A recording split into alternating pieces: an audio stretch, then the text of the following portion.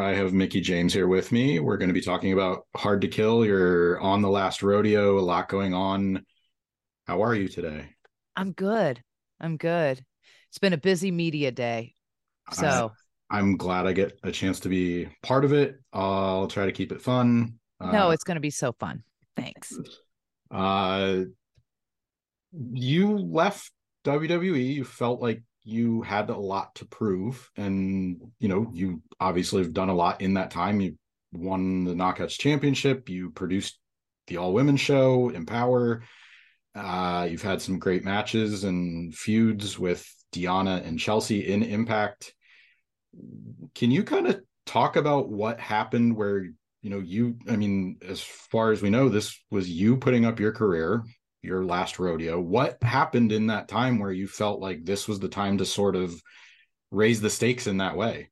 I lost the championship and I went away for like when I lost the championship to Tasha and kind of Chelsea turned on me and it just there was a lot of factors that went into it. There's a lot of factors that are still go into it and it was about not just about proving that I still belong in the locker room or still belong as an active female on the roster and that I still can hang with this new generation, which is a lot of sometimes fueled a bit by comments or things that you'll see or conversations or headlines that you might see via the internet.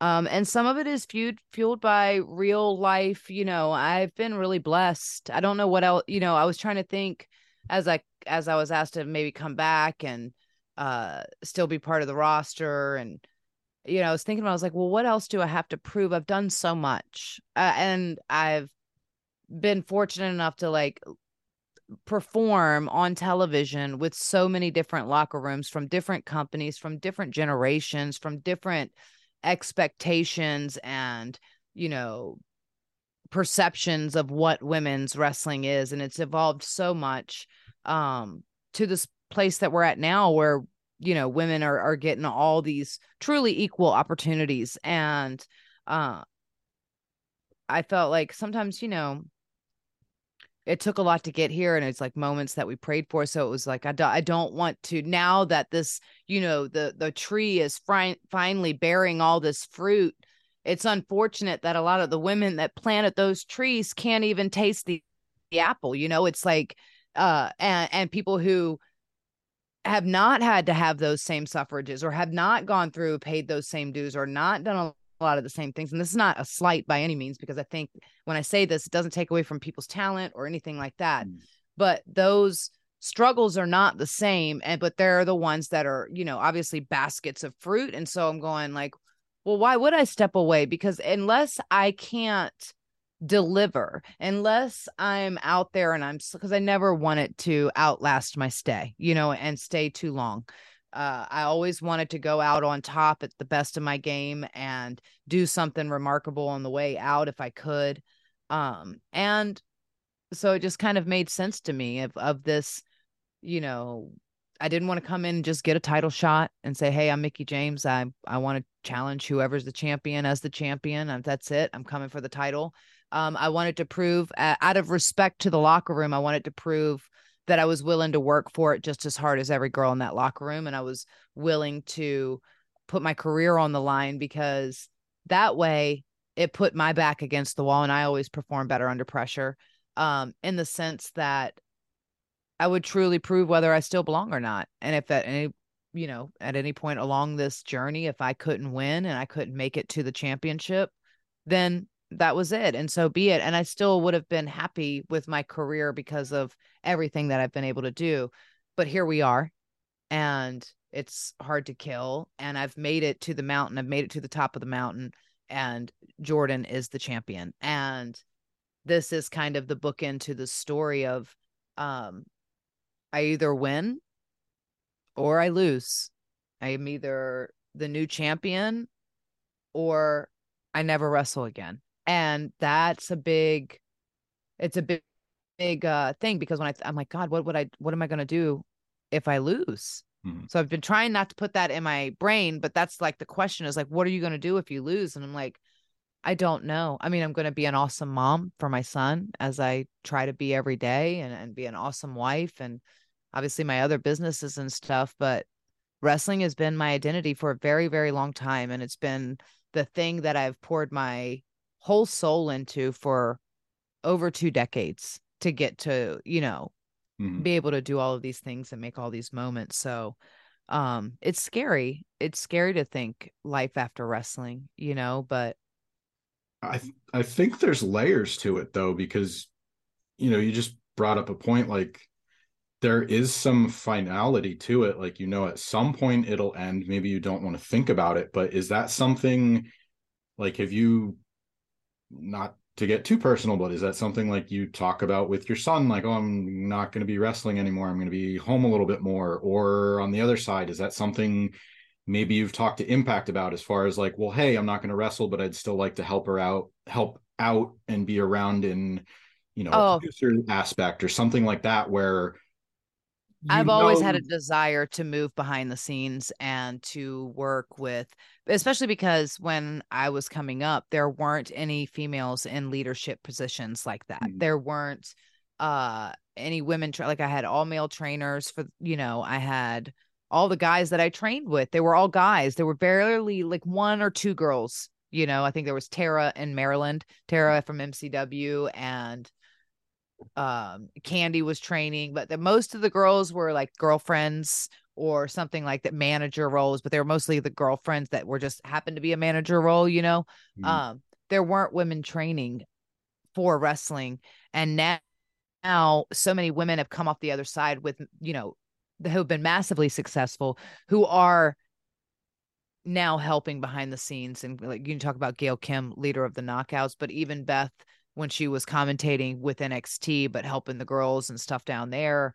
Um, that I think that's why I was doing, even when I was at WWE, I was doing those commentator positions and going down to NXT and kind of training in that and learning different things like the trucks and camera positions. And I feel like my strengths have always been character development and Mhm. storyline stuff, and I have great matches and I love wrestling, but I would never say like I'm like the female Dean Malenko of wrestling, a woman of 1,000 holds or anything like that. I'm an entertainer. I love to entertain because that's the wrestling that I fell in love with, and that's who I kind of emulated my career out of.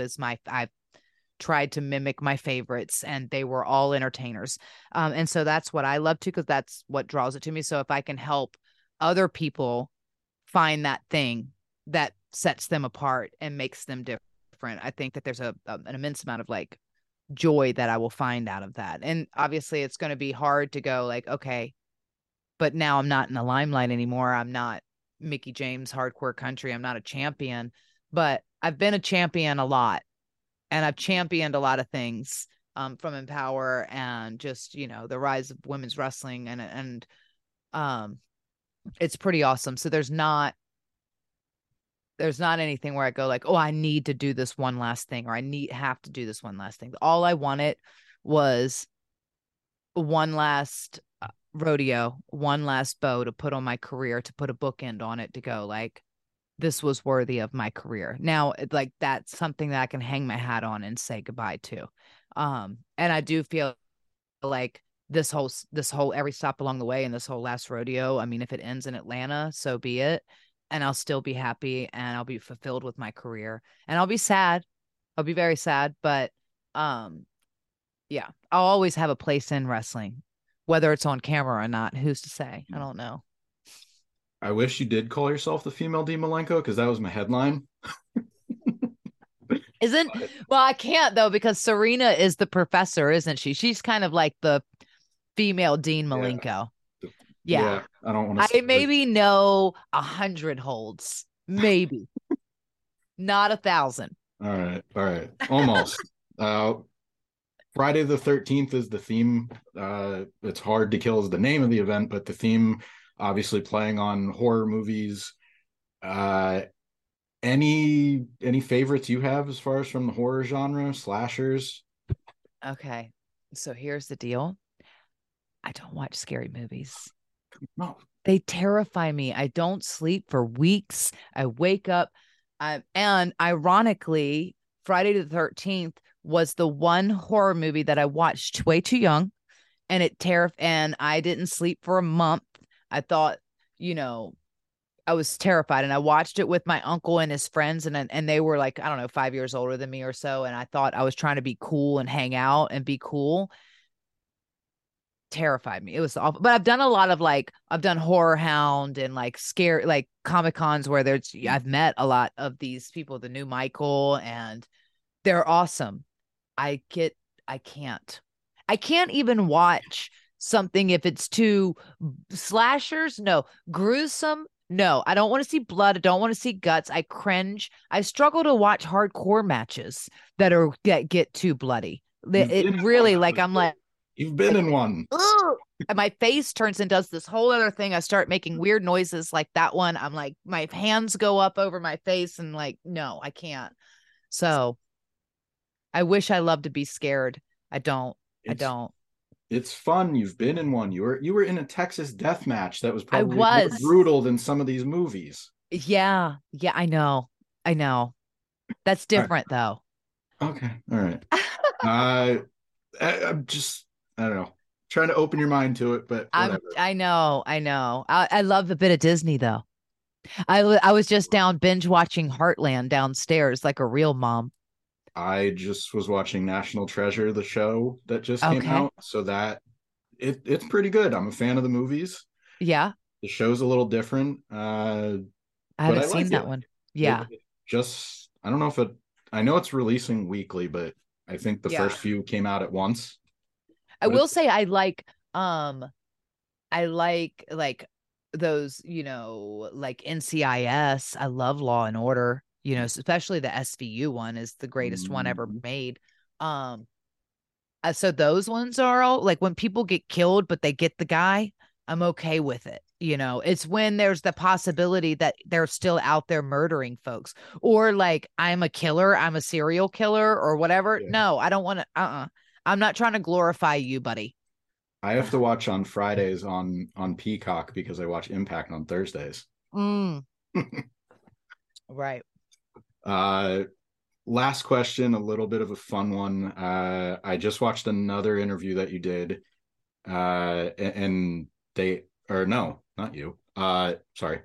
I just watched another interview that Nick did, and he was asked what he learned about the wrestling business from your relationship, and he said that short answer, he learned how to carry himself more like a star, and dressing a little bit more like a champion. I wrote it I'm up big because I on that. That's so funny that he said that because I felt like he's always dressed, but I'm big on that. I don't um I feel like when you're coming to work, you're coming to work. And this is like a thing that's just been, and this is not just because of whatever, but I don't show up to work in sweatpants or workout clothes. It's very rare. If I do, there's a reason. It's because I'm coming straight and going straight to the ring. But even then I'll change at the arena.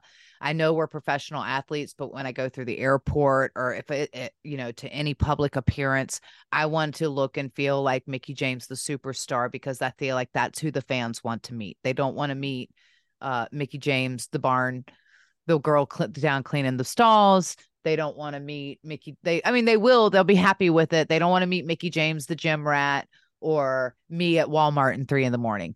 yeah. Realizing we ran out of milk or something. Like, so I'm very big on that. I think that you always have to, if you want to be a superstar and you want to be seen and perceived as a superstar, you have to present yourself as a superstar. And Yeah. how you present yourself is how people will perceive you. And that's just it. And Yeah. so your level of success is always, will always rise to what you believe in yourself and how you put yourself out there. And so you have to take that same love and respect of how you feel about yourself and put it into every aspect of that because you are your biggest salesperson and you are selling yourself to a company, to your boss, to the audience, and you want to do that the best way you can. That's along the lines of what he said too. So it's good Yeah. that, you kind of share the same opinion. But But that's not the question you were going to ask me. You're going to ask me what I learned from him. yes, you've done this before. No, I just realized that I'm like, I just went on a tangent and he didn't even get his question out. And I'm so sorry. It's Um, Ross, don't kill me.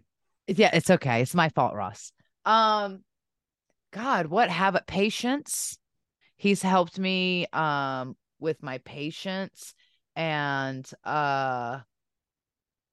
he has a different view and he's helped me open up to um seeing other people's opinions and understanding. And I felt like I've always been pretty good at that, but when you come from different generations, because Nick is younger than me, Nick is much younger than me, and you come from different generations and different backgrounds and definitely cultures too, because he came up in the UK and the British scene.